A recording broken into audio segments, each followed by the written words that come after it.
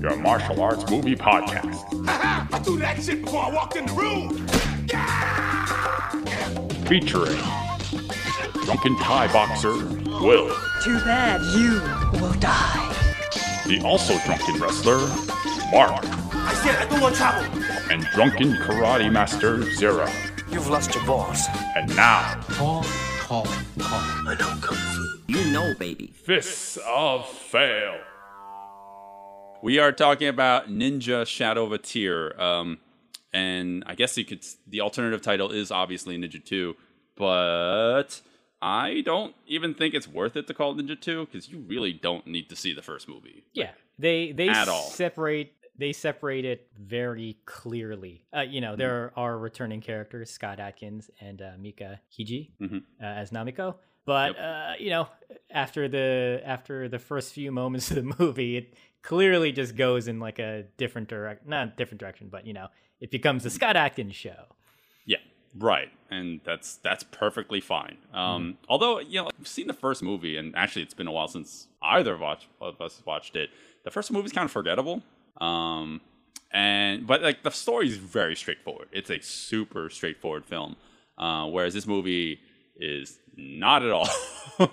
I think the story is very complicated in this film. See, I would say the overall plot of this movie is extremely simple. They had to add layers of complexity, air quotes, because they just needed to have kind of a plot twist at the end.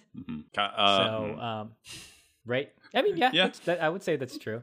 So basically, the plot of this movie is Scott Adkins is living with his wife, Namiko, in Japan. Yep. He is now the dojo master, the head teacher of the school from the first movie. And, we kind of have to spoil it because this happens like pretty early in the movie. Right. But his wife is murdered. Yep. And that sets Scott Adkins on a path for revenge. And that is like pretty much the overall plot of the movie. Well, yeah, when you explain the first 10 minutes of the film, it sounds simple.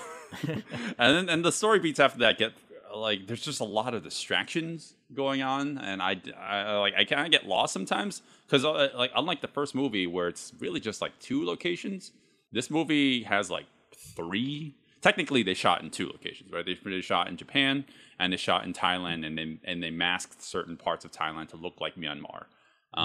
But it's really 3 locations, and they jump back and forth between some of them. And then there's a lot of story beats that just keep on happening. That like you're constantly thinking, like, where are we going next? Where is this Casey character going to be in the next scene? And it's a little bit too frenetic for me.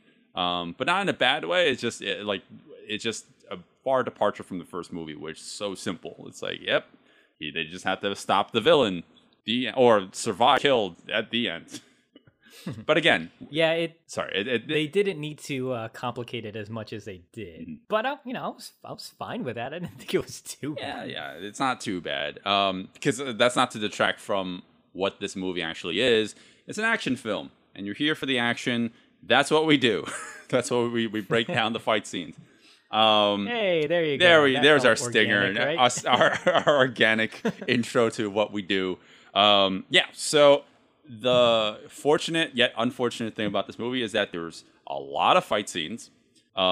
Great fight scenes, of course, but it'd be probably impossible for us to talk about all of them unless you really feel like sitting through like another Lord of the Rings-esque movie length of a discussion. So what we'll do is we'll talk about the ones that probably are the more like the highlight ones, right? The ones that like really stand out. The ones that feature probably more complicated choreography. Yeah, because there are many moments where, yes, there are fights. Usually, if they're short, we refer to them as scuffles, where it's just maybe a few bouts of choreography, a few combinations being thrown, and then bad guys are dispatched. And if nothing really interesting is happening, I don't really want to go into detail about those. Sure. Yeah. Well, I mean, you summed up the plot pretty concisely before. I think that's all you really need to know.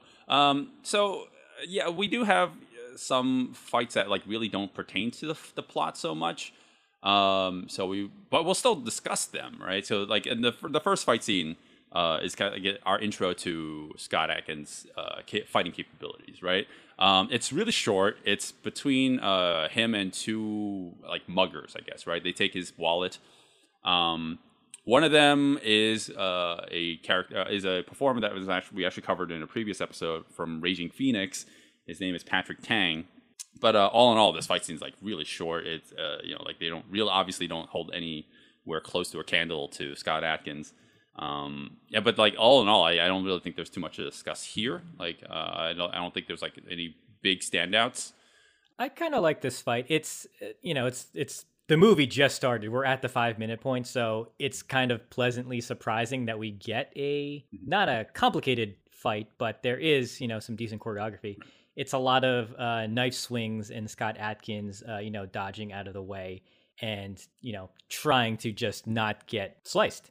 But there's one thing I wanted to point out, which I didn't pick up on when we first watched the movie. So, what's his name? Patrick Tang throws a really nice triple kick at Scott Adkins. And then I was asking you this while we were watching the film. When he goes to a dojo later, he's asking one of his students about a triple kick. Mm-hmm. And I didn't realize he was trying to figure out the fighting style based off of this move that the guy throws. Yeah. I did not pick up on that at all, because when he goes to the dojo later, I kept on asking. I was like, why does he care about a triple kick? I was like, what? I was like, what was the point of that? And upon rewatching this, I noticed he throws a triple kick, and I was like, oh, like the light bulb over the head. I was like, oh, no one's gonna get that. No one's gonna pick up on that. Yeah. That's such a weird plot path to go through. Right. Yeah, I thought about that too. I thought that it was really weird that we ended up in that dojo, a couple minutes later after this, and.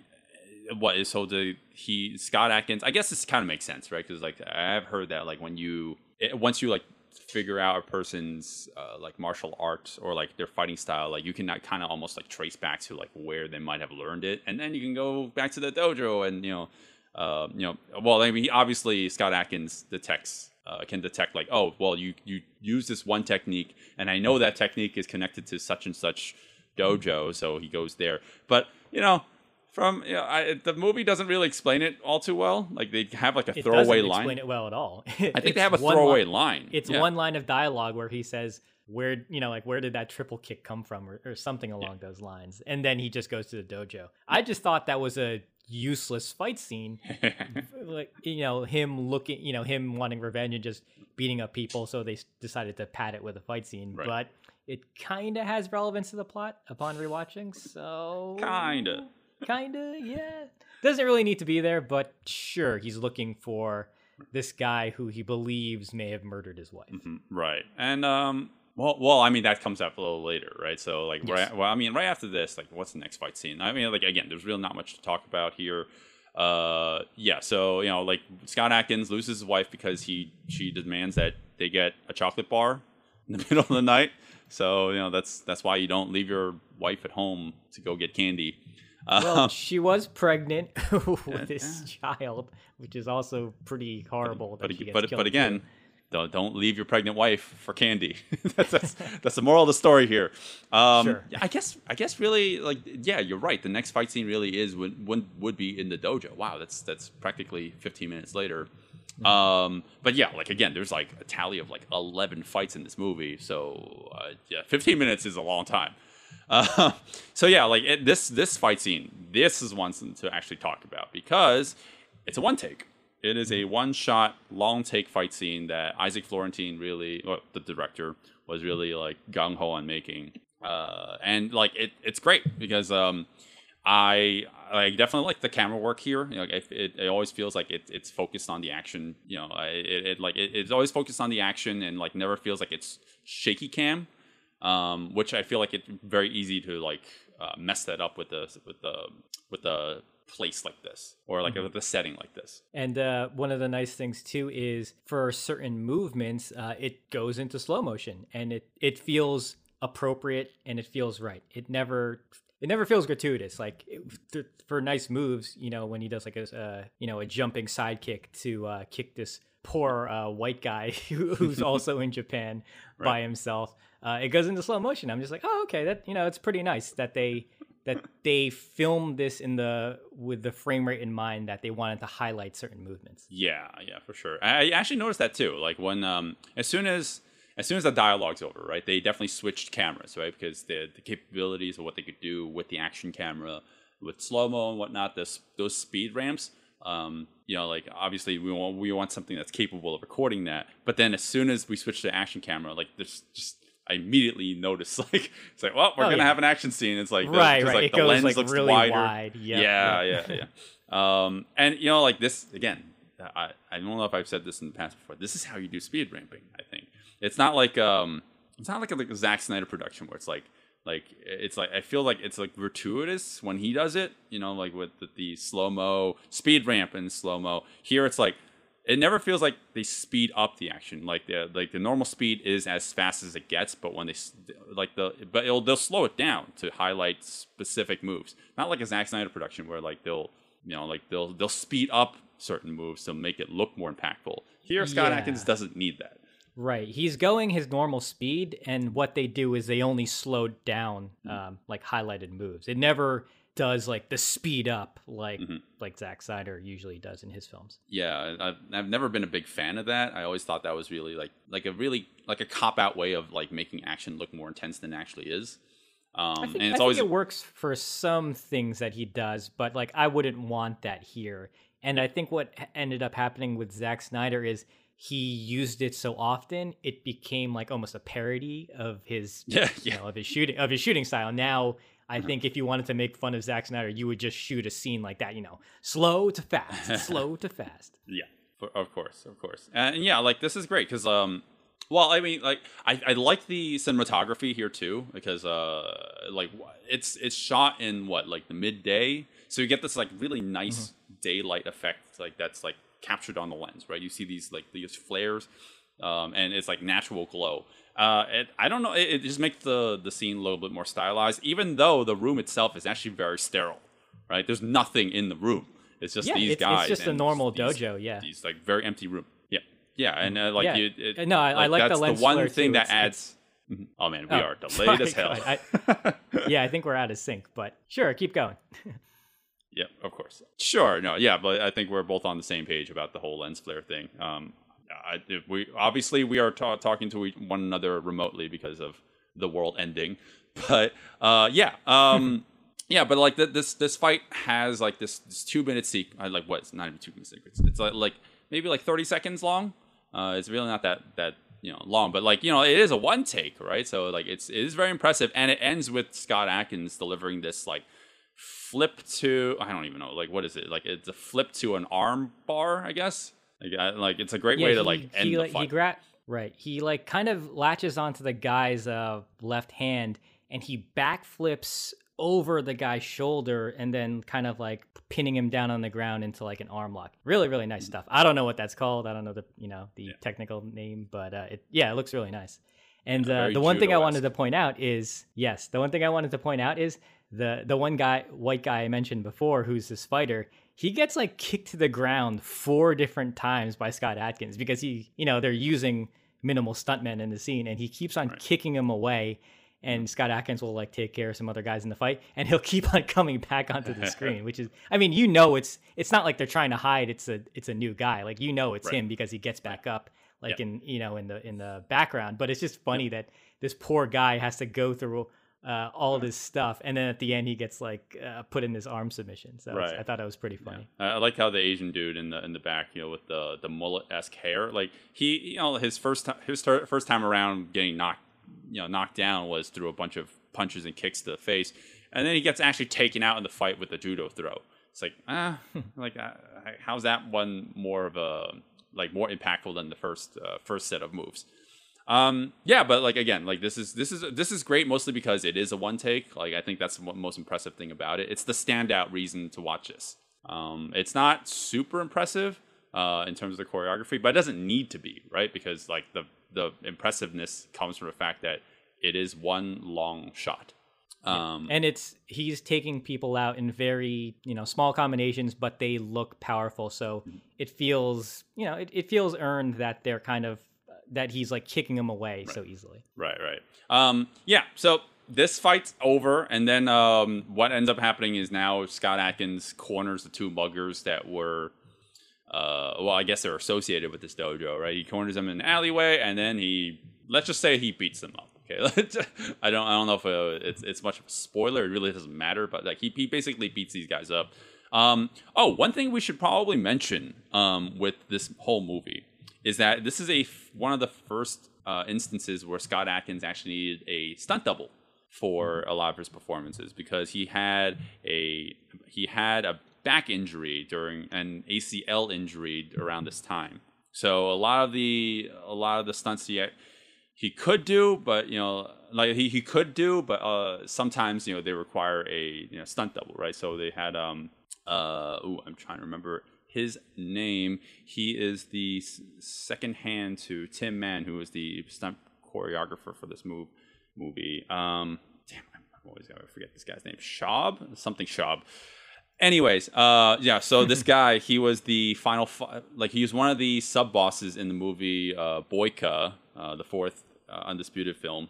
And whenever there are certain scenes where you don't actually see Scott Adkins' face, like in this particular fight scene where you see Scott Adkins does, in this dark alleyway, he does a corkscrew in midair, you don't see his face, right? And that's actually bizarre for a Scott Adkins film. So basically, anytime he does something crazy, as soon as he's done delivering it, you clearly tell that was him. So here he has a hood on. I'm guessing it's because of the fact that Scott Adkins actually couldn't do most of this stuff. Bram Schaub, there you go. That's what his name was.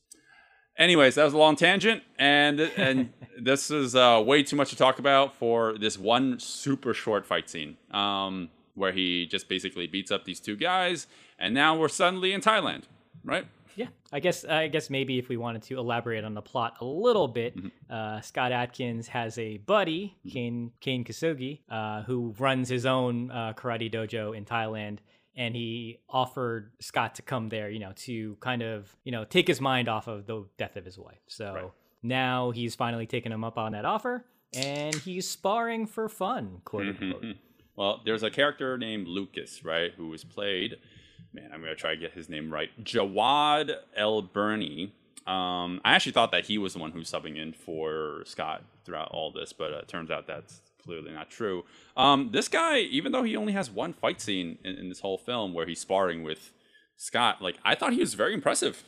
He definitely has the speed that I was actually hoping for when it comes to a good training partner for Scott Adkins. And of course, these two are obviously just sparring, right? But it's really weird. It's a really weird setup. Once halfway through, Lucas takes out a bokken or a wooden sword and starts swinging it at Scott Adkins, who's unarmed. It's that's not fucking fair. Yeah, that's a little odd. But I guess how else are they gonna raise the stakes?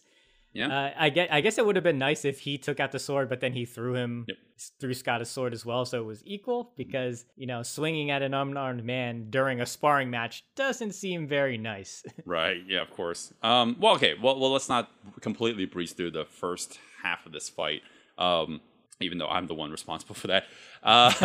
So yeah, like I said before, Scott Adkins was technically injured for some of the for this film, so he needed a double. But I'm still impressed by what he can actually do. So I guess he just had off days where they're just okay, we need to have Schaub sub in for him. Here, he does this crazy tornado to axe kick in midair, right? Once he has Lucas on the ground, he sets up into a tornado stance, and then he just sends that leg flying down. You can clearly tell that's him. And it's not super impressive from a choreography standpoint, but you can see how super flexible and how much Taekwondo background that Scott Adkins has. And this guy, Lucas, he definitely hits all his marks when it comes to trading blows with, and again, this is supposed to be all sparring. So you can tell that they're trying their hardest, not to go full out, if that makes any sense. right? They're not really trying to hurt one another. It really does look like they're actually like not play fighting, but they're have some sort of like mutual respect. Right. No one's going for killing blows or anything like that. It's there's kind of they're throwing punches and kicks that are kind of straight down the line towards center mass. So it's nothing that the other person can't block. Right. Again, I guess it's obvious once Lucas starts swinging at Scott. Like this is where again I think that Scott probably had to get his stunt double where he does a corkscrew. To avoid the most obvious way to avoid a wooden sword is by doing a jumping gainer and then twisting yourself 1.5 times, of course. But that's clearly a stunt double, because you can't see Scott's face. And then when Scott disarms him, Lucas does an accidental smack in the face, or he punches Scott in the face. I thought that was a little weird because I kind of was on the side of Scott. Like Scott obviously loses his temper and he starts like wailing on Lucas afterwards. But I'm like, yeah, that guy shouldn't have fucking done that. That's not that I condone him being violent, but I'm like, yeah, that's not fucking cool, man. Right. Well, I mean, it's one of those things where in the heat of the moment, you defended, but you'd accidentally hurt the person, and that's what he does to Scott here. And he apologized, and Scott is in the throes of anger because his wife is dead, so he just kind of takes it out on this poor kid. Right. Well, speaking of that, that's actually the driving force for most of the fights in the movie, or like basically the whole film, right? But that's the driving force for this next scene, because after Scott is so distraught that his wife is dead, he goes to a bar and just takes on a bunch of people, and in a drunken fit, I guess. It kind of reminded me of Van Damme in Kickboxer, but 10 times more angrier, and no sexy dancing or no splits. I was just gonna mention the dancing. That's what this needed. Hey, it's just like kickboxing. Was kickboxer in Thailand? I guess it technically. Well, it's supposed to be in Thailand, yeah. Right. Oh, I guess that's another connection there. Well, I definitely prefer this fight because this is not nearly as obviously this is more modern, this is more stylized, and I guess they got the local Thai stunt team, local Thai stunt team to come in and do a lot of these performances. Basically all these dudes, all these roughnecks are just like cannon fodder for Scott, right? He's just there to like really beat them all up with relative ease. Scott's just basically using his environment, right, to his advantage. At first he's just delivering a bunch of kicks to like dispatch a lot of these dudes. But then later towards the fight, he starts flipping guys and smacking them against the side of the counter, which looks really painful because obviously they're landing inverted. And then later on he uses a table to flip over, and then he uses that to kind of close the line a guy. But so it's in this scene that I think he mentioned that he tweaked his back, and in that moment where he kind of goes over the table, I think that's where he said he felt he pulled something. And I think this scene is where you can see a lot of his stunt double was needed. So that's probably this is probably one of the earlier scenes that they filmed where he then his back problem arose, and that's why they needed the double to come in for the his more flashy, complicated kicks. I was listening to Scott's show Art of Action, and he was saying that on his bad days he literally couldn't even lift his leg up to deliver a single kick. He was that out of commission. So it's amazing that they got him for this at all, to complete this fight scene. But obviously they used the double for whenever they needed to. I love how this knowing that we actually have a double. It almost feels like there's this one shot that actually feels like it compensates for all that. There's a shot where Scott he does a bunch of punches and delivers a hook kick, and then you see that it's behind the shoulder, and then Scott turns his head and he looks directly at the camera, almost to indicate no, it's me. Okay, just make sure that it's me, not a double. But obviously this is double. There's this really cartoony moment where Scott is basically defending himself from a bunch of dudes, and all of a sudden you see this knife rise out of the foreground, almost to indicate like, yes, there's a guy who's gonna be approaching him with a knife, but like it just feels a little cartoonish. It's like, yes, focus on this prop, audience. Well, that's a very classic, cinematography type move. You put the weapon in the foreground just to telegraph, okay, this is what's now coming towards the protagonist. Yeah. So good. So I was gonna say one thing that I thought was kind of disappointing about one of the moves in this sequence is you get Scott Adkins' Guyver kick, which I think is probably being thrown by his stunt double.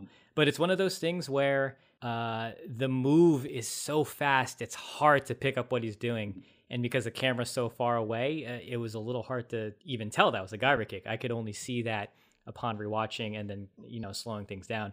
I wish they shot a little closer and a little lower to the ground so we could just kind of see the leg sweep over and then the kick come out of nowhere and hit the guy in the face.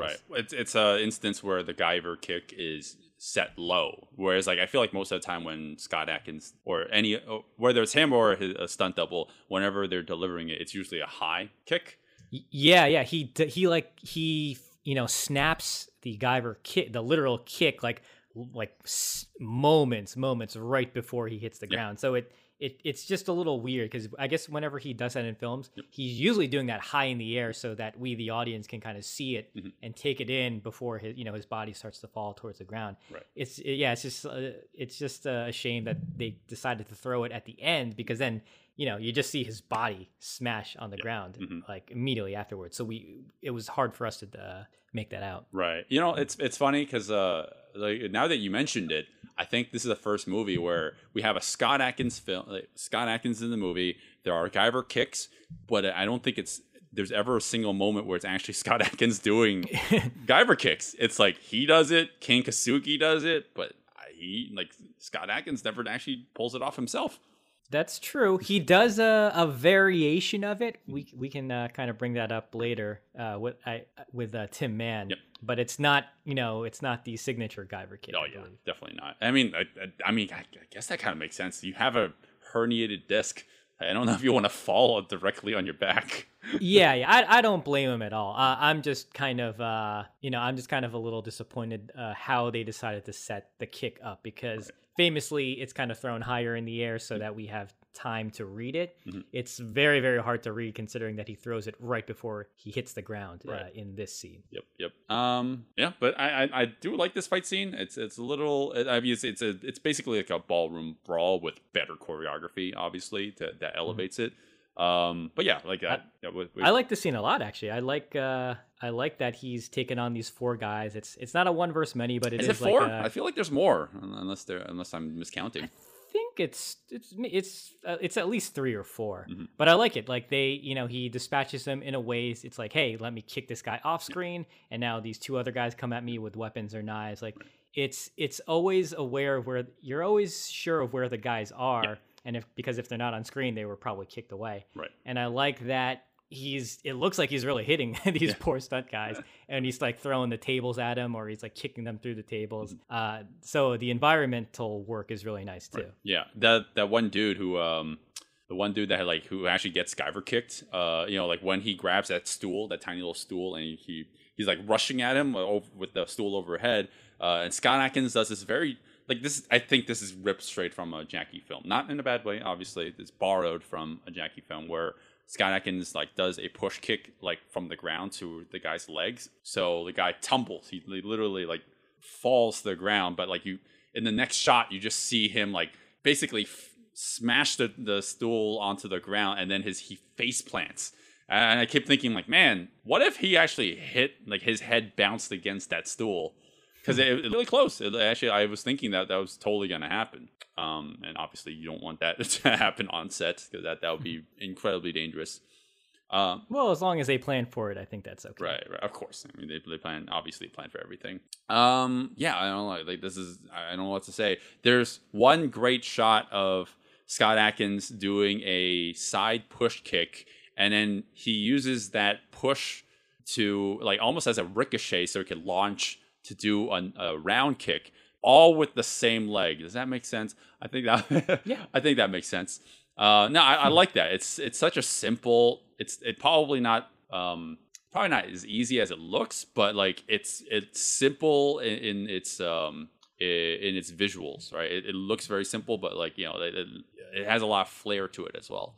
All right, so ballroom, the bar fight ends with has this like really good like moment where Scott Adkins sets up. You can clearly tell it's Scott Adkins. He's setting up for the B twist.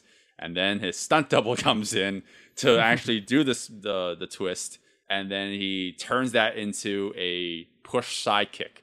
I love that. I always love watching a B twist turn into something else, whether it's a shuriken twist or B twist rounds. But here it's a B twist sidekick, and that he uses that to break a table that this one goon is rushing him with. And it's a great shot. That table's probably rigged to, be destroyed easily, but still, awesome. I love it. Great way to end the fight. I mean, obviously, Scott Adkins has to, go all macho and ask this one dude to smack him in the face a couple of times. So, it's almost like... Yeah, it's inconsequential. It's fine. Yeah. But, that's how the fight scene ends. And, I don't think we will have another fight until, what?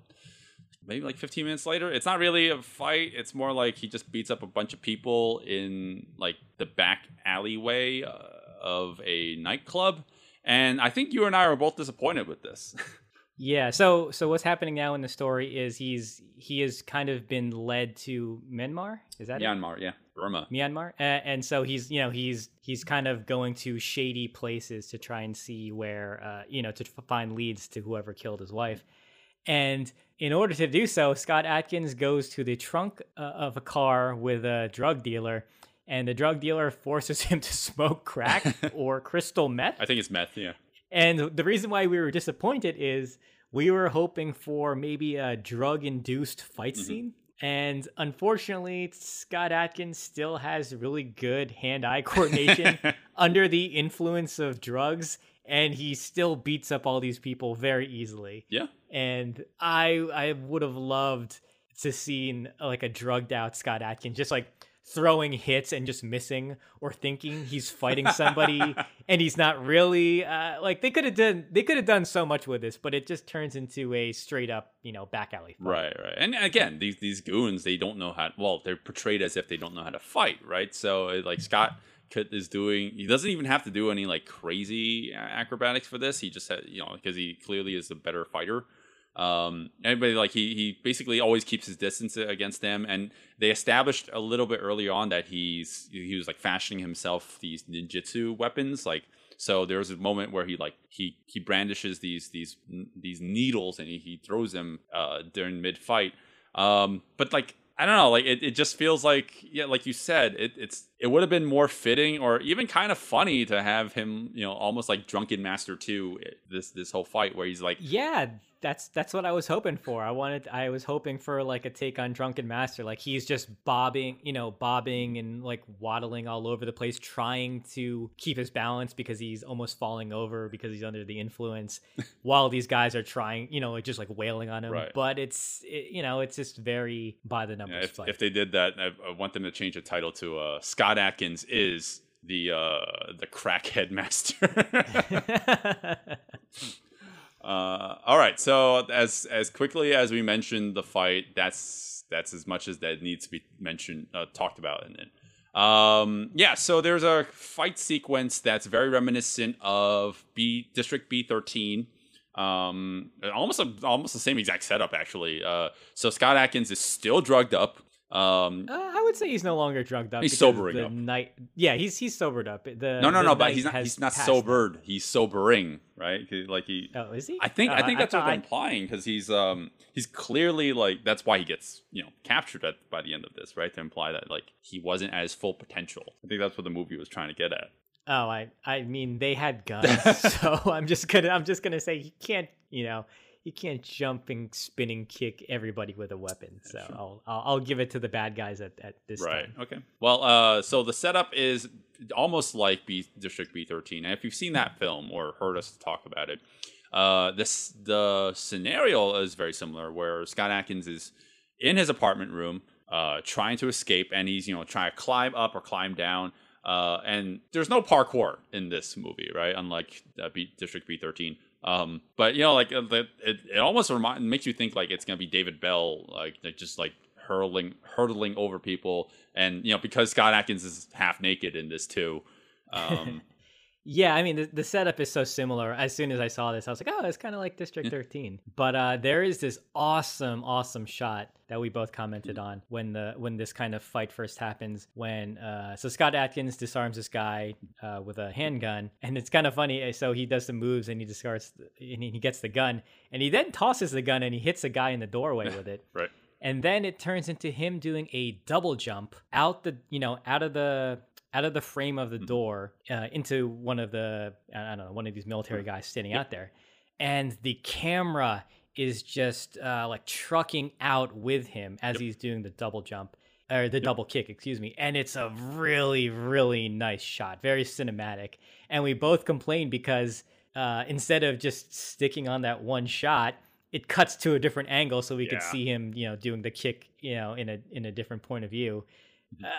We were just like, oh no, don't cut. It looks so nice. Yeah, just stick with the action, right? It was like, why like interrupt it for any reason? Unfortunately, the like once Scott Adkins actually gets outside, and I was really hoping it was to turn into our parkour scene, because again, I actually thought this was taking homage from District 13, because like it almost looked like Scott Adkins was about to jump rooftops. Yeah, I mean, he's hopping over over the rails of the staircase. It feels like it feels extremely reminiscent of District 13 because he's also going through the apartments and the guys are chasing him. He's just not doing anything parkour. Yeah, right. I mean, there are some moments where you can tell it's not Scott Adkins like doing some of these things. Because obviously he's covering his face because it's not him. So I was thinking, well, if we had a parkourist or chasseur in this film, like maybe we could have had an action scene here. It doesn't matter. I'm actually just like being picky or beggy at this point, because like there's so much action in this film. It doesn't even matter, because like all in the grand scheme of things, you could basically see this as like a non-fight scene, because like there's just so much more better fights in this film. Right. I mean, and it ends, as I mentioned, anticlimactically because he's trying to run away, and then he realizes, oh, they all have guns. Where else what can I do? Well, they corner him with the guns. They capture him, torture him, and the only reason why he survives the torture is because of the many instances where he remembers he has a dead wife. Wait, is that when he's getting tortured? Is that when they flash back to his wife with the fan blowing in her face? That's totally not a fan. That's just flashback wind. And then he beats up the two captors. The two dudes who are like holding him captive. It doesn't make any sense because he's in the wheelchair. He breaks out somehow, and then he disappears. And they look around the room like, where did he go? So they walk around the room, and then he's just standing there. It's like, how did you not see him? Like, I know he's a ninja, but do you think he was just like hiding behind the wheelchair? He's like, no, they can't see me. Well, yes. So this movie is called Ninja Shadow of a Tear, and I wouldn't blame you if you were not thinking, or if you were thinking like, why is he not doing anything ninja, or like, where are the ninja things going to come into play? And there's only a few moments where it's like, oh, he was hiding in the shadows, or oh, he set up a tripwire and that guy fell over, or he's making poison blow darts, not even blow darts. It's very, very, very loosely a ninja film, I would say, minus the costume he puts on. Right, that's weird that you say that. Mostly because like I know that they're trying to make this movie more of a ninja film than the first movie, right? Because the first movie, yes, it's also it's weird that I keep referencing it, and yet like I find that first movie so forgettable.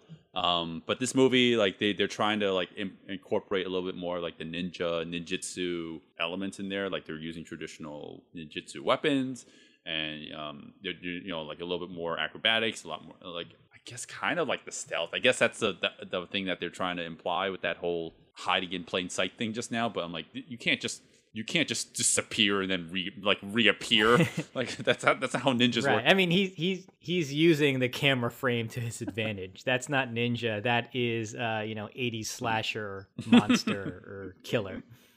Right.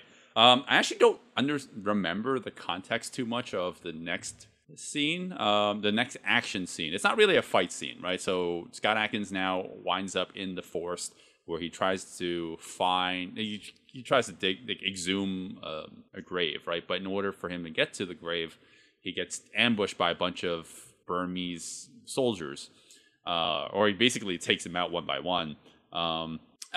This actually kind of like sticks out like a sore thumb to me, just because like it just because of all the like explosions and the gunplay.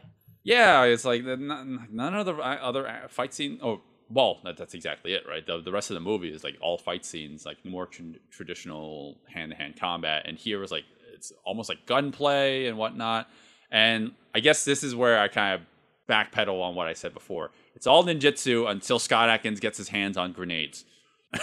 Once he gets in grenades, like okay, well, it's no longer. Well, ninjutsu he throws a homemade ninja, like white powder bomb at one point. Yep. So I guess that could be the argument. But other than that, yeah, there's nothing ninja about this. Right. It's gunplay, it's grenades, and maybe he's doing something. I don't know. He throws like a shuriken maybe at one point. Dude, it's a stretch. Yeah. This whole thing is completely unnecessary if we're trying to keep in line with the ninja theme. Well, he needs the grenade so we can kind of set up the next scene, which is necessary, obviously, and like on how he utilizes the grenades. But like if you're gonna go that far, I don't know. I was just thinking the logical side of me was like, well, if you're gonna grab the grenades, why don't you grab the automatic weapons that these guys have? Yeah. I mean, well, that would go against the ninja but grenades are perfectly fine. Well, I was going to say maybe the Ninja Manifesto was updated lately and, they voted and they decided to include grenades upon their ninja repertoire. It was a firmware update. They're like, yeah, that's fine. The terms and services have been changed. Scott Adkins now is at a warehouse, and this is like the worst hideout for our quote-unquote main villain of the movie. Supposedly the one who killed Namiko, which doesn't make any sense if in the context of the story in terms of like where characters are placed. It's like, why would he be the one who killed her if he wasn't there, right? Because we're in Myanmar. Yeah, right. It doesn't make any sense. You're just gonna have to go with it. Just don't think too deeply into it. When they explain the relationship of all the characters. Because they will explain it to you to try to justify some things. Just ignore it because it'll just make you more confused. Yeah, I was talking to you off mic, and I was like, man, I just read that plot synopsis like 5 times, and I still don't understand like how these characters are connected. Doesn't matter. Now we're in this warehouse. Who cares? We're in this hideout where the villain, this is the worst hideout in the world because the villain surrounded himself with inside like among barrels and barrels of flammable material. Oh yes. Why would you do that? Why? So many red barrels all over the place. It's like what does he the villain literally works in a fireworks factory. So I will say they use this opportunity for Scott Adkins to, incorporate more ninjutsu style stealth moves in the film, like because he's now in the ninja garbs, the ninja uniform, and he's sneaking around, taking out people very sneakily, very stealthily. Nothing to write home about, but it does remind you that yes, this is a ninja movie and he knows how to hide in the shadows, I guess. Hides in the shadows while throwing grenades and exploding the place. There are so many explosions. Hey, I want to give the movie kudos because I actually think those are real. I think the explosions. Yeah. Oh yeah. I mean, like there are only a few places where I can see superimposed explosions on top of each other. But I think for a lot of the large grenade explosions that he's doing, I'm pretty sure those are all real. Yeah, for sure. But I mean, obviously, everything you said before is true. Like Scott Adkins is taking out all these guys in stealth.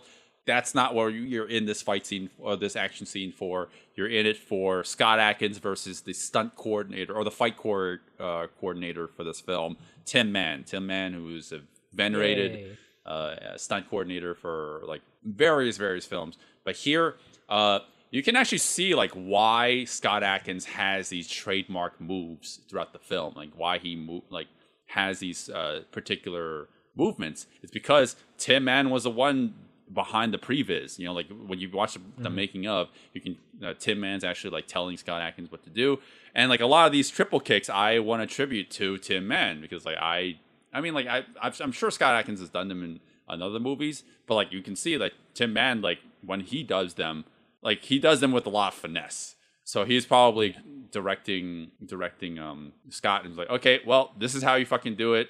Do the triple kick because it makes everything look badass. And he's like, well, I don't know, like I can't do it like you, but sure, I'll do them anyways.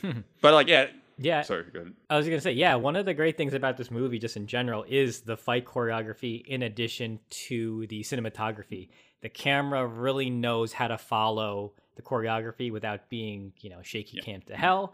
They don't over edit. They let moves just play out. And the nice thing with Tin Man's fight choreography is there's always a nice exchange of blows. It's like it's going from right to left because Tin Man is taking the advance or the offensive and it's Scott defending, or then it's Scott trying to retaliate back, and then the camera is just like following that all the time. So there's like a lot of it's very easy on the eyes, for lack of a better term. But it's nice that you can see everything. It's just shot so well, especially this one. I think knowing that Tin Man was the fighter, like they made sure they wanted to capture everything clearly. Right. And you know what?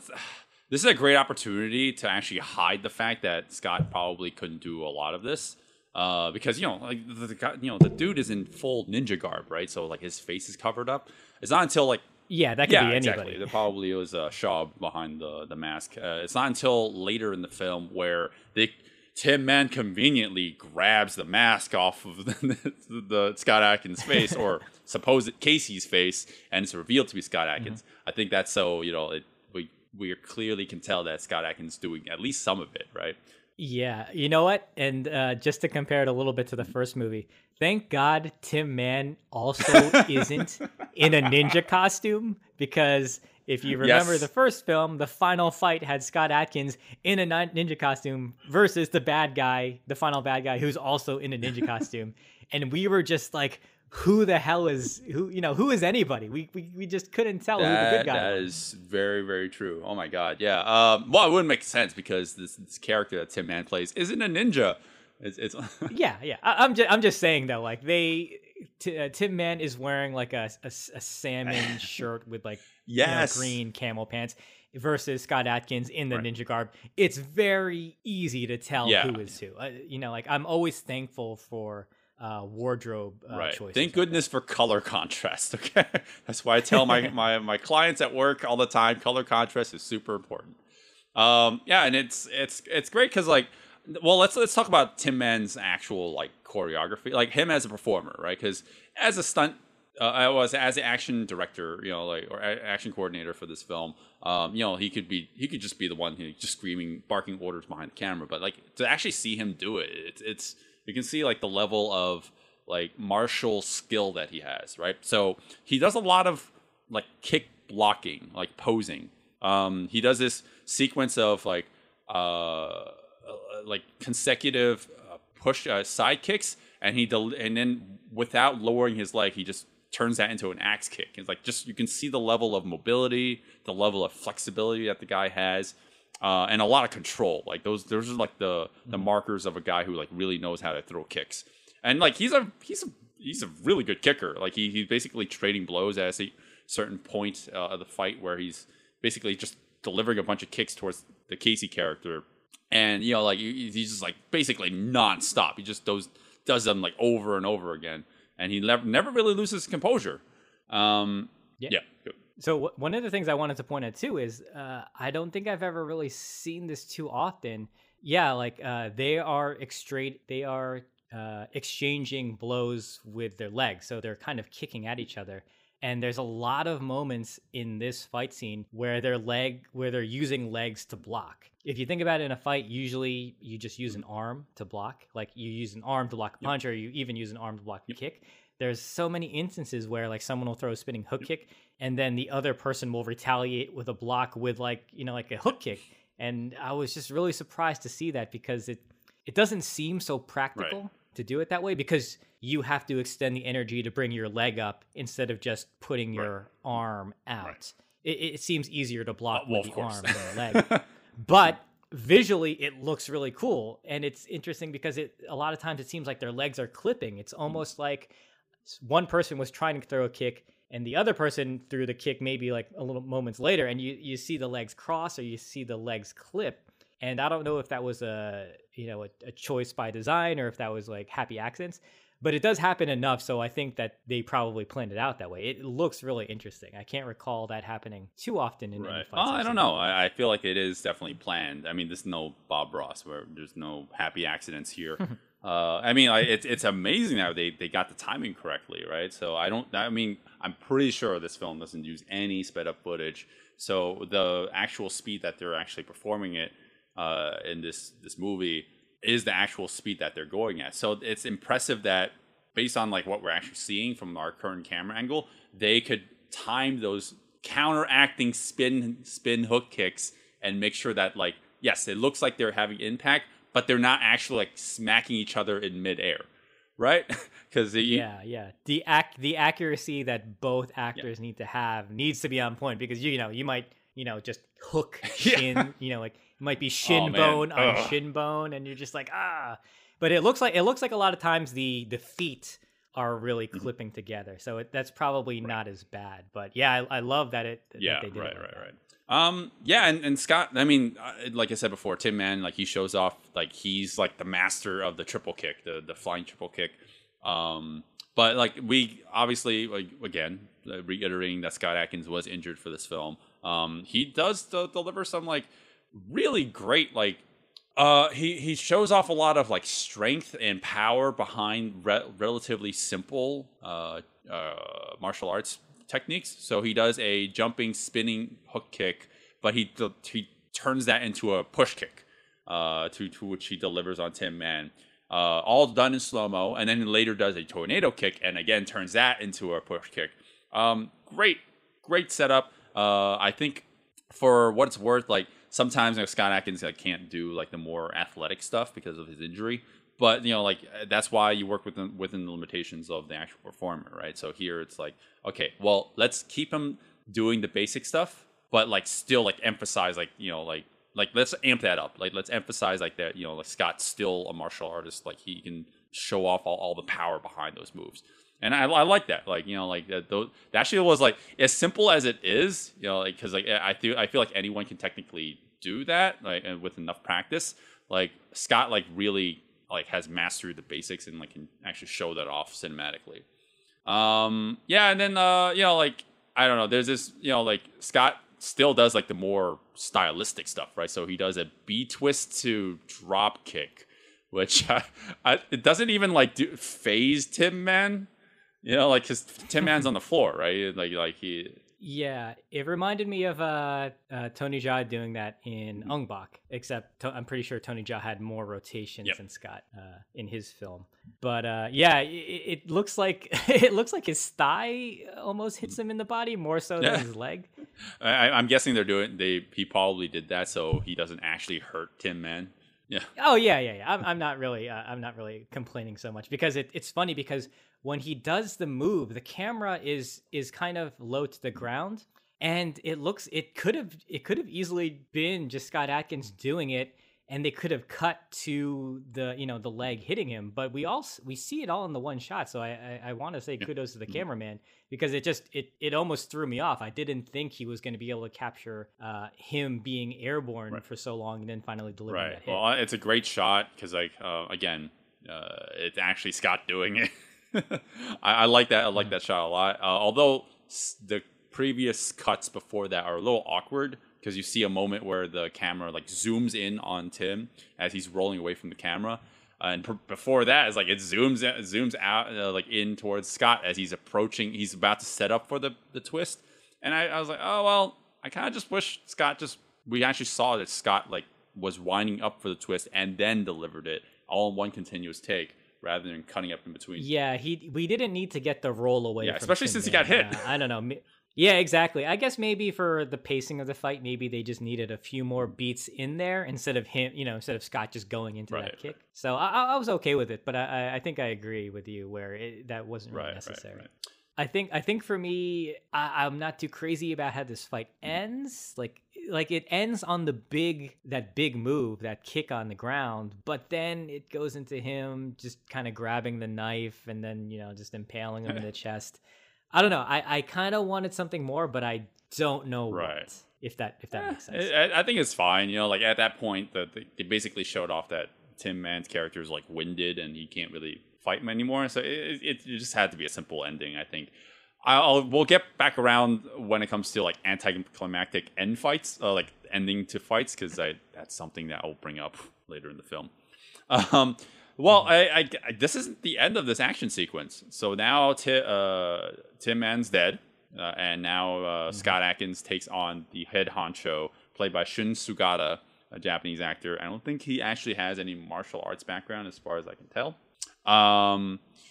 So this fight sequence had to obviously work within the limitations of what the actor can do. So the actor is obviously older. He's like probably 50s, 60s, and he's brandishing the trademark weapon that was basically used to kill Scott Adkins' wife, and he's just swinging it relatively easily, like simple movements. Do you know the name of that weapon? They mentioned Manriki. I'm not sure if I pronounced that correctly. So just think of it as a rope, but there are, I guess, like barbs on certain ends, so you can use that to rip or tear after wrapping it around someone's neck, which is what happens a lot in this movie. Oh, you know what? I might take something back what I said before, where it's like it doesn't make sense for Tin Man to be a ninja. Technically, this Goro character, played by Shun Sugata, is technically a ninja. Yep. Technically he is. He's not in a ninja garb. That's all we have to be grateful for. That's not a ninja versus ninja fight again. Yes. I think they learned their lesson from the first movie. Don't have ninja on ninja in shadowy areas without Scott Adkins, removing his mouthpiece or whatever, because you don't know who the hell is fighting him. But I will say, this fight is pretty short, but there does seem to be a few moments where the Japanese actor, I'm pretty sure he's doing some bouts of choreography. And as you mentioned, he is an older gentleman. So there are, there's a few moments where you can see him. I'm pretty sure that's really him swinging the katana around. But again, fighting simple. Against Scott. Very, very simple. They make him look good. He's older. So I'm glad they didn't go I'm an old man. Let's cut to a wide with my back to the camera, and now I'm going to start jumping. Yes, that is also a place. callback to the first movie.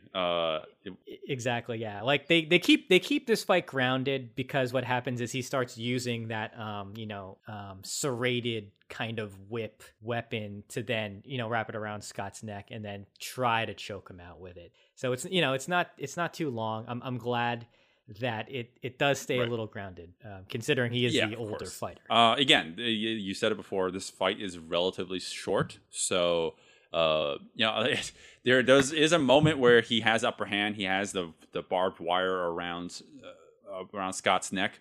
But thankfully, Scott has a sword protecting his neck from obviously killing him. So Scott just wins by pure luck, I think. No, he flips him, but he's fortunate that he had the sword there. Well, he had the sword the whole. Yeah. No, I mean he had. He's fortunate that he had a high guard with the sword. If he put the sword down any lower, it would just wrap around his neck and he would have been fucked. Oh, okay. Yeah, but it doesn't matter. Of course. But Scott Adkins is our protagonist. He's got to win. And he does. And what's kind of funny, when I first watched this, which was a long, long, long time ago. I think I first watched this when it first came out. He defeats this guy, and they set up this guy to be the main villain. And after this fight, I was pretty disappointed, because I was like, oh, that was so short. The Tin Man fight was nice and long. Usually with the last bad guy, you want it to be the best fight. And so after that, it felt like the movie was coming to a close. And after that fight, I was like, oh, that's it. I was like, oh, okay. Well, I mean, yeah, it looks like he he bested the final boss. Actually, there's a great shot of how he actually defeats the final boss. It's great because he cuts off the dude's head in a very stylized, like in a stylized way, where the villain is facing away from the camera. Scott Adkins obscures the body. This is all in one shot, by the way. He obscures the body as he cuts the guy's head off, and you can see the head rolling away. It's obviously better in a visual than just hearing me talk about it. It's really great. I love the execution of it until they zoom in on it and it becomes a static image of Scott Adkins. Why did they do that? Yeah, I think they didn't get the coverage of holding him long enough because, as you mentioned, they have to do a digital zoom into a still frame of Scott Adkins just like, in that pose, which is a little disappointing.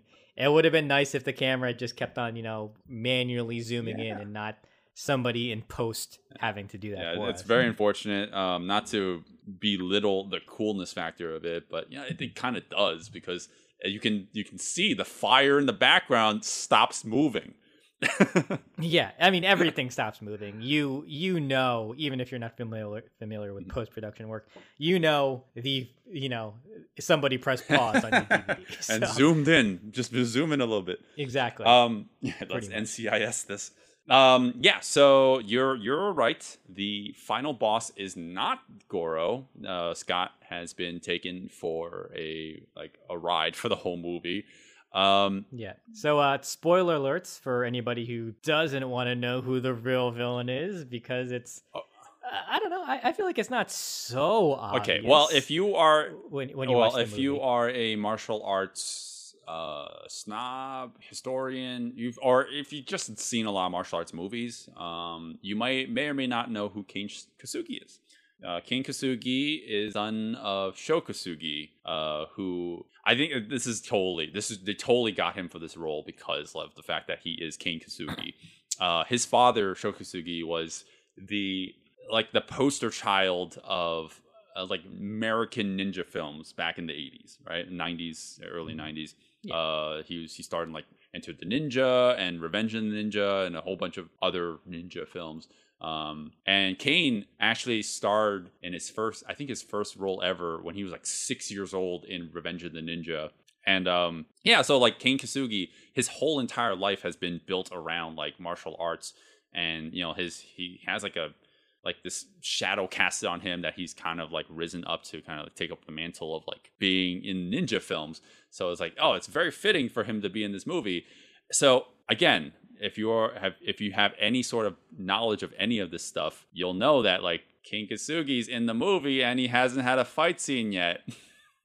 So well, he had a little scuffle with a student, in a sparring match. Yeah, but if you're familiar with any sort of plot devices, you're hey, where'd that Kane guy go? I haven't seen him in a while. Isn't he a martial artist? So right. Yeah. So spoiler alert, he is our real big bad guy. Well, production standpoint, I think they only had Kane Kasugi for a couple of days to film all his action scenes. And I think in general, he wasn't actually on set for very long. They just had him come in to do his dialogue scenes for like a day. And then they're all right, film all the action scenes. Yeah. And that was it. And I think that's why you were saying in his episode with Scott Adkins, it almost sounds like Kane doesn't remember a lot of it because he wasn't really there for very long. Yeah, it's a shame. I really would have liked to hear more input from him about some of the fight stuff. It almost feels like when when Scott Adkins was showing him the footage, it was almost like he was just trying to remember things because it was so long ago, but he couldn't really have words. But yeah, as you mentioned, they filmed this fight very fast. And considering that this is the last fight and one of the more this is probably the most technically difficult one. I think they said it took 3 days to film. That's exactly it. Yeah. So I mean, let's actually talk about the choreography itself. I think that this is pretty good, but there's something about it that is a little off to me, and it's not at all negative. It's not I like this fight a lot. There's something about the speed. It's a little too fast.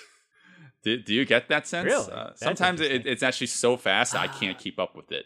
I'll go into it maybe a little later, but there is one move that while we were watching this, it happened so fast that I was like, what happened? I was like, he did something. I know King Kasugi did something, because that was so fast I couldn't tell what it was, and it looked really cool. And we had to go back and rewatch it. And I was like, oh man, that's so crazy what he does. What moment are you thinking of? Because I'm actually thinking of the moment where King Kasugi, he does, after a trade of like pretty elaborate choreography behind the shoulder. Obviously, it's Kane, right? So he does a spinning hook kick, and he turns that into a 540 kick. But his 540 is so fast. It is so fast. Like I actually didn't register as a 540 because, but he. I mean, it's fine. Like that's a stylistic or preference thing, right? Like you can have a fast, you can have a very floaty, acrobatic or like floaty style 540 kick, or it can have a really quick one. His is more quick. It's so quick that I actually couldn't register it. Like it also looks like just a regular tornado kick. So I was actually thinking to myself, like, it could have just been a tornado kick, honestly. He didn't even have to do something so elaborate, and it would have probably registered all the same. Because Scott Adkins, as the performer that he is, he's selling that he got hit. So like he doesn't have to do something that elaborate. Was what I'm saying. Right. Yeah. So the moment I'm referring to is so Scott Adkins has his arm around his neck, and so he starts to pull him towards the ground, King Kasugi, and I don't know what he does exactly. He kind of rolls out of it, causing it's almost like Scott Adkins was putting him in a throw, and he negated it mid-throw, and thus transferring his energy into Scott, forcing him to like roll out of this throw. It sounds like a weird explanation because it happens so freaking fast. When we were watching it, I was like, what was that? Like I knew to make a mental note that I really wanted to see that moment again, because similar to what you were saying with the kick, he's fast, and him doing this move was just it was like too quick for my eyes, but I kind of like that. And that's fine. Like I like see behind the camera and whatnot, like I know that these performers are incredibly talented. I have no doubt of that. It's just like we have to work within the limitations of what the camera can capture and what the human eye can capture. Because again, this is a movie. So sometimes because they are shooting some of this, or they're shooting with a dedicated camera to capture action. So those are nice moments to actually slow down. Because maybe have some test screenings, be like, or test plays where you realize like, okay, well that was too quick. I couldn't register what that was. Let's slow it down so the audience can actually register it. But Kane is a great kicker. I think he even said it in his episode where he's talking about his background as a very varied background in martial arts, but he was mostly skilled in taekwondo, like karate and taekwondo. So he's just it's great with the kicking stuff, and he obviously has a lot of speed and like accuracy with a lot of these movements.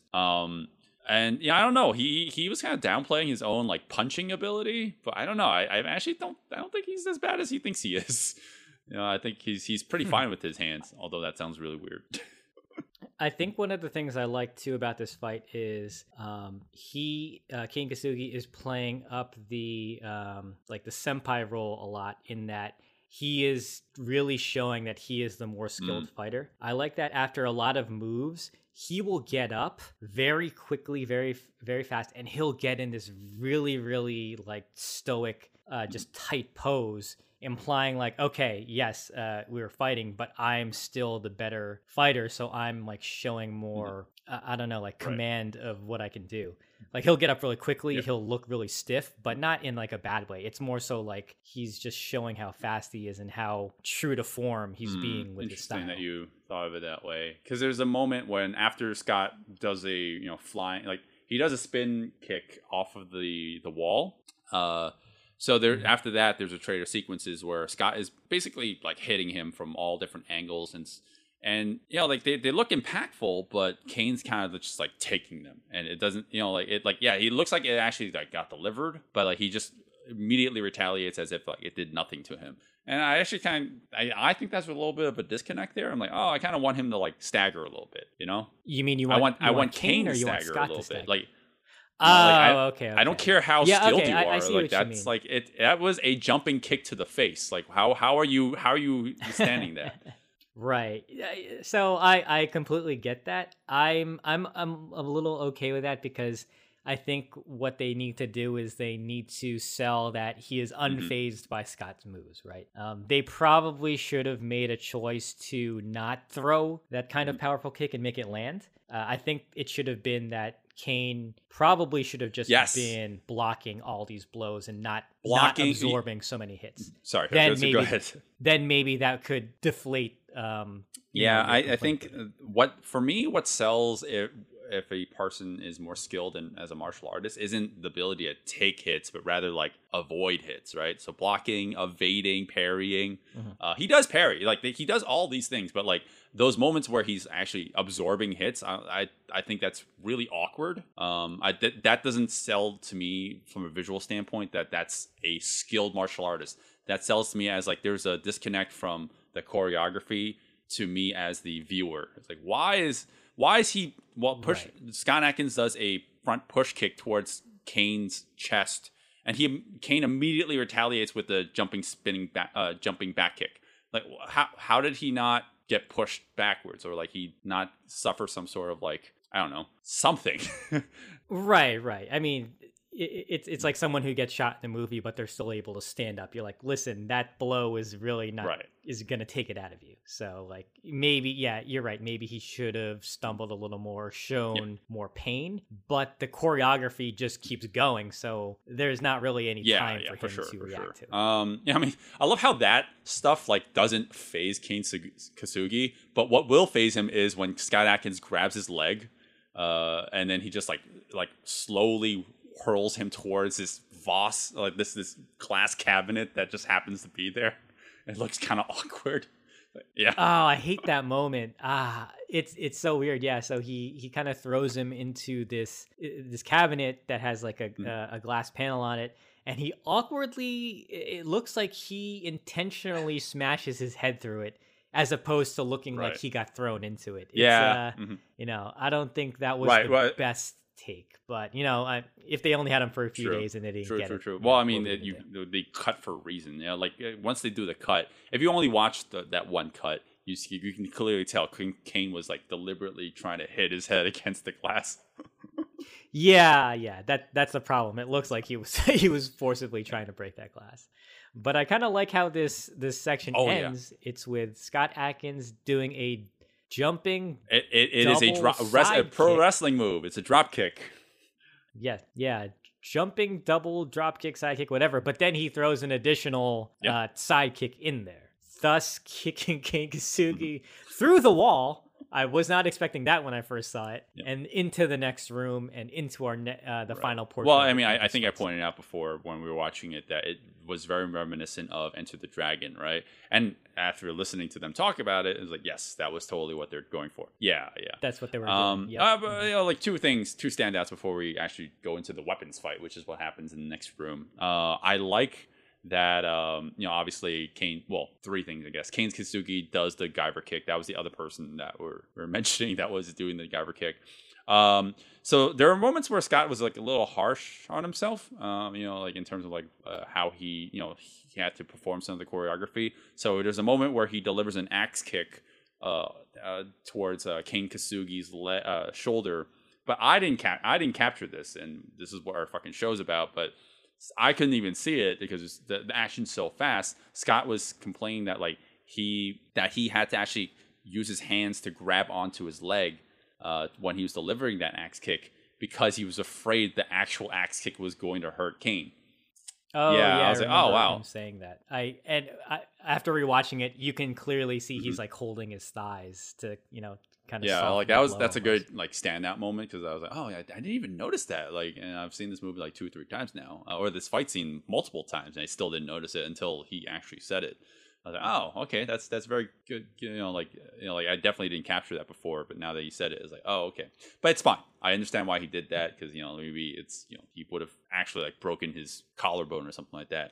And then there's a moment where Kane, like out before when he like lifts his leg up to deliver the kick, and Scott like punches him, and there's like a small delay where he he punches him and nothing happens, and then he grabs the leg. So it's like a slowdown, and Kane has to sell the impact of the punch so that it can explain why it takes so long for Scott Adkins to grab the leg. And I was like, oh, that's actually a really good point too. Like I didn't even notice that, but because the whole fight is so fast, like even moments like that, like I wouldn't even have paid attention to, because like sometimes we need the speed to go down a little bit. But anyways, yes, so we got pushed into the next fight scene, literally by Scott Adkins. We are in the weapons room where Kane busts out the katana versus Scott Adkins' bow staff. And they obviously switch up the weapons here. And I think that Kane was actually complaining about using this weapon because it was made out of wood and it would constantly break. That's kind of interesting. Yeah, it looks pretty legit in the wide shots and the faraway shots. I'm sure they have like a sheen tape over it, but I wish we could have seen some behind the scenes where they were fighting with it, and this the thing just explodes or just breaks in half. Right. I think that would have been really fun. Maybe it's in that DVD version because it's technically two wooded weapons. Because he's not really fighting with real metal. It's because Scott is using the wooden bow staff, so it would have been nice to see how that really. It's only fitting that we have the final fight be with weapons because it is a ninja movie. I mean, like, yes, we have Scott Adkins, we have Kane Kasugi, but it is a ninja film. It makes more sense to actually have like a sword fight. So this is actually how we end the movie.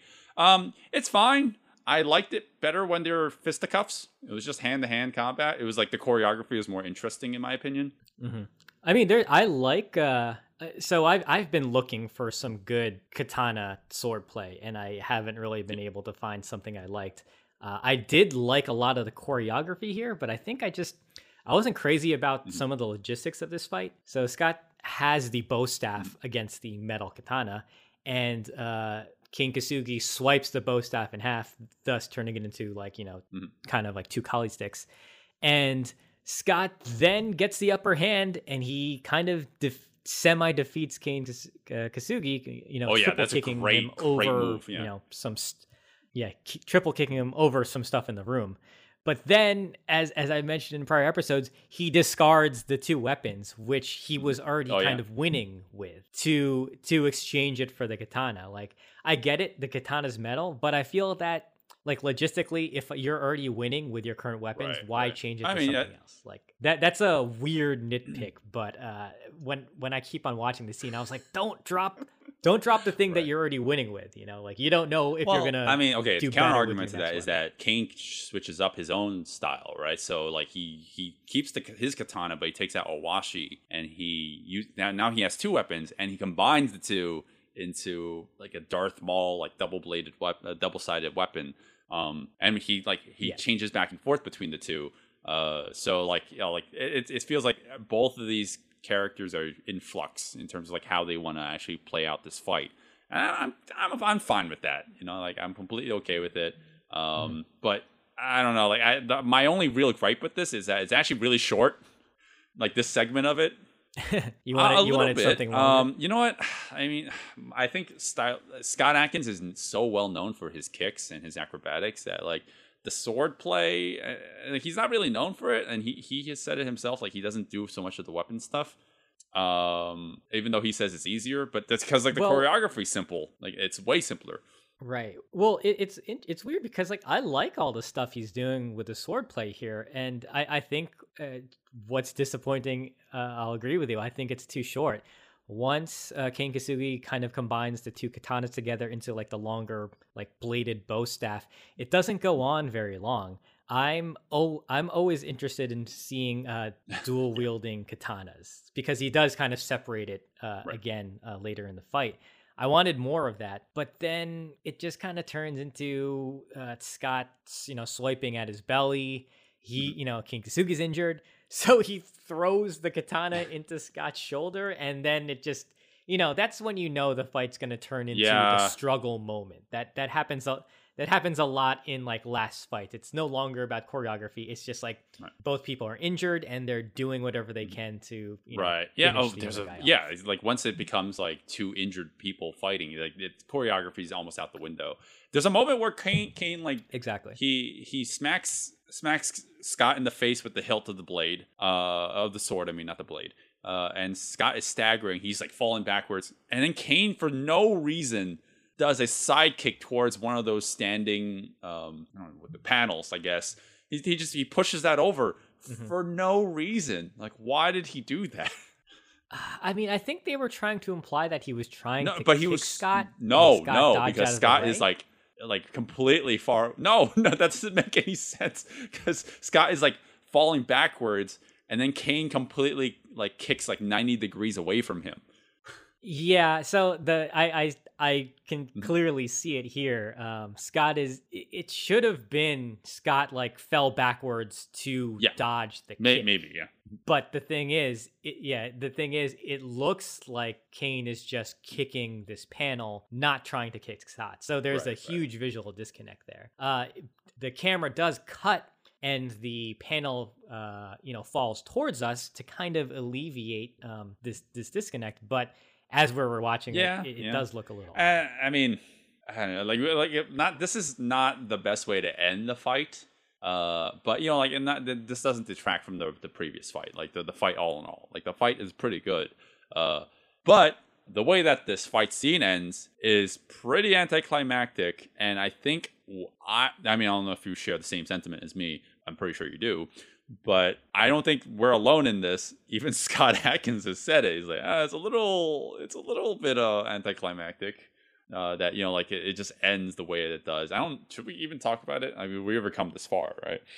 Yeah, I mean, we've already kind of said true. Spoilers, so yeah. So basically, what happens is Scott Adkins finds the weapon, this kind of barbed wire, serrated rope that was used to kill his wife. And before Kane can deliver the final overhead swiping, katana sword hit, whatever, he swings the rope around his neck, thus choking him out with it. And they intercut it with scenes of his wife. Very inappropriate. Killed. That's not the emotion you want for this fight. This Right. I think they were trying to go for something cathartic. They were doing the parallels between how his wife was killed, so it's supposed to be alleviating for him as a protagonist to get his revenge, but it seems kind of in bad taste. They could have done it better. They didn't. They did not do it better. I don't think we needed to cut to his wife getting killed. I think the audience got it. He's now using the weapon that was used to murder his wife to kill the murderer. Yeah, that's unfortunately how that fight ends. We get a little bit more closure, like how to wrap up the movie and whatnot. The final shot of Scott, we're in spoiler territory. The final shot of Scott getting rid of the pendant that was belonging to his wife. It's like very bittersweet. More just bitter. It's not really like the most satisfying ending. Because it's fine. It's your epilogue. I was okay with it. It all kind of comes back around. Maybe it's just we see the reflection of the wife in the water. Maybe that's what kind of makes it a little cheesy. Right. Yeah, I was like, what is happening? We were thinking that she came back alive. Like her dead body's floating in the water, but it's just like CG of her in the water reflection. It's fine. This is a $2.6 million movie. I'm very, very forgiving with that kind of stuff. Maybe he's there to. Maybe in the next movie he'll try to find the person who ADR'd her and try to bring her back to life somehow. So that's a Ninja Shadow of a Tear. I have no idea why that's called Shadow of a Tear. Even if Shadow of a Tear was interplayed into the story somehow, it would make any sense, because that doesn't make any sense. Well, what the hell's a Shadow of a Tear? Ninjas hide in the shadows. And they cry a lot. And they cry a lot, yep. All right, so I don't like the movie, but I like the action, and that's my summary for this. Well, it's definitely a step up from the first one because the first one is so forgettable. I think there's one good fight scene from the first movie that's like still sticks with me. But then again, that episode was like a year and a half ago, so maybe I don't remember it so much because of that reason. But I will say, like, the action in this movie is significantly better. And that's like the main reason why you're actually drawn into this movie, right? Because the story in either film is not spectacular. They're not main draws. Scott has said that this is probably the hardest film that he's ever had to do. I don't know if that's because he was injured or the level of athleticism involved in it. Personally, I don't think that this is his best movie. I definitely prefer all the Undisputed movies that he was in, like, way more than this. Because I actually like them as movies. Here, I don't actually like the movie in a weird way. I can understand if you are going into, you want to find a good ninja film, why you might be able to appreciate this, because it feels like it's a good attempt to show off like what ninjas are capable of cinematically. I think Rossatron actually mentioned this in a great video essay talking about like how ninjas are not respected in terms of like how they're cinematically portrayed. Like all the ninja movies of the 80s and 90s, like the one that Sho Kosugi was in, you know, like they did more harm than good for the image of ninjas, even though they popularized ninjas. Here it's like it's a good middle ground. You know, like it's like they take ninjas seriously, but the story itself, I'm not a fan of. So that's where I'm gonna go against that mentality, or that statement. But it's a good. It has good action in it, and that's like the main takeaway I'll have for this film. I don't like the story, so I don't actually recommend watching the whole film. I say just watch the fight scenes, and you're fine. And that's my takeaway. I have a feeling, Zero, that you are in complete disagreement with me. Oh yeah, of course. So man, there is so much action in this movie that you can just watch the movie. This is so surprising. This is one of those things where we have like a movie with maybe 3 to 4 to 5 fights in it, and you know we kind of have to fill in the blank with plot. In this film, there's lots of little moments in between, so that you know. Once the plot starts to get maybe a little boring, you're like, okay, well now here's some action, and then as somebody who's looking for that kind of stuff, you're satisfied for a little bit, you know, then you get the lull of more character stuff and more plot, and then they give you action. And it's so easy to just sit through this movie and just wait for all the action to happen. I was perfectly fine with it. I do agree with you in that I don't really care for the movie as a whole. But I think if you're gonna watch the action, you can sit through the plot. It's perfectly serviceable. Okay, interesting. It's weird that we both agree, and yet we don't agree with our consensus. Yes, it's the weirdest thing. Yeah.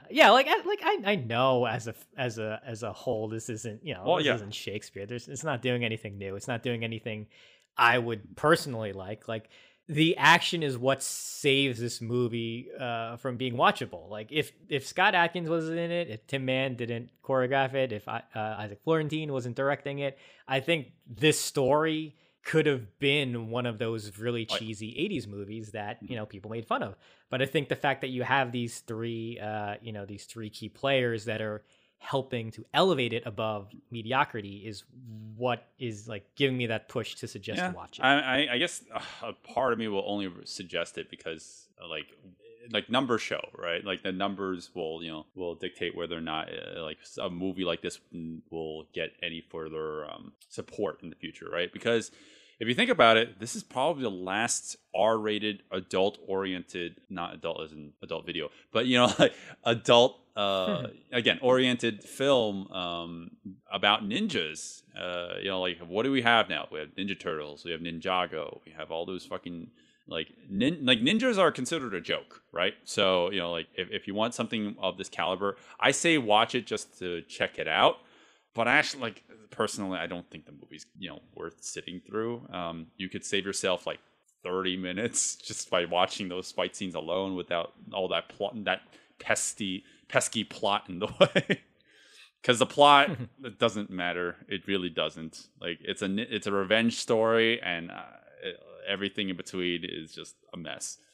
Yeah. So, but yeah, like I will only say and agree with you on your on that note to watch the film just to support movies like this because I do want to see more ninja films of this caliber for adults. Yeah. So that's Ninja 2. I can't believe I'll say this. I think the story from Ninja Assassin's better than this. the story. Oh my God. Not the everything okay. else. Not the everything else. Do you remember the first movie at all, Ninja 1? So I re-listened to our podcast episode, and we were all in agreement that we did not. Oh like yeah, that no, movie definitely not. But you know what though? I remember saying this in the podcast that I was saying that that movie was kind of a good time to watch because you and I watched it together and we were drinking. And there were a lot of moments that were not supposed to be funny, but we were definitely laughing at it.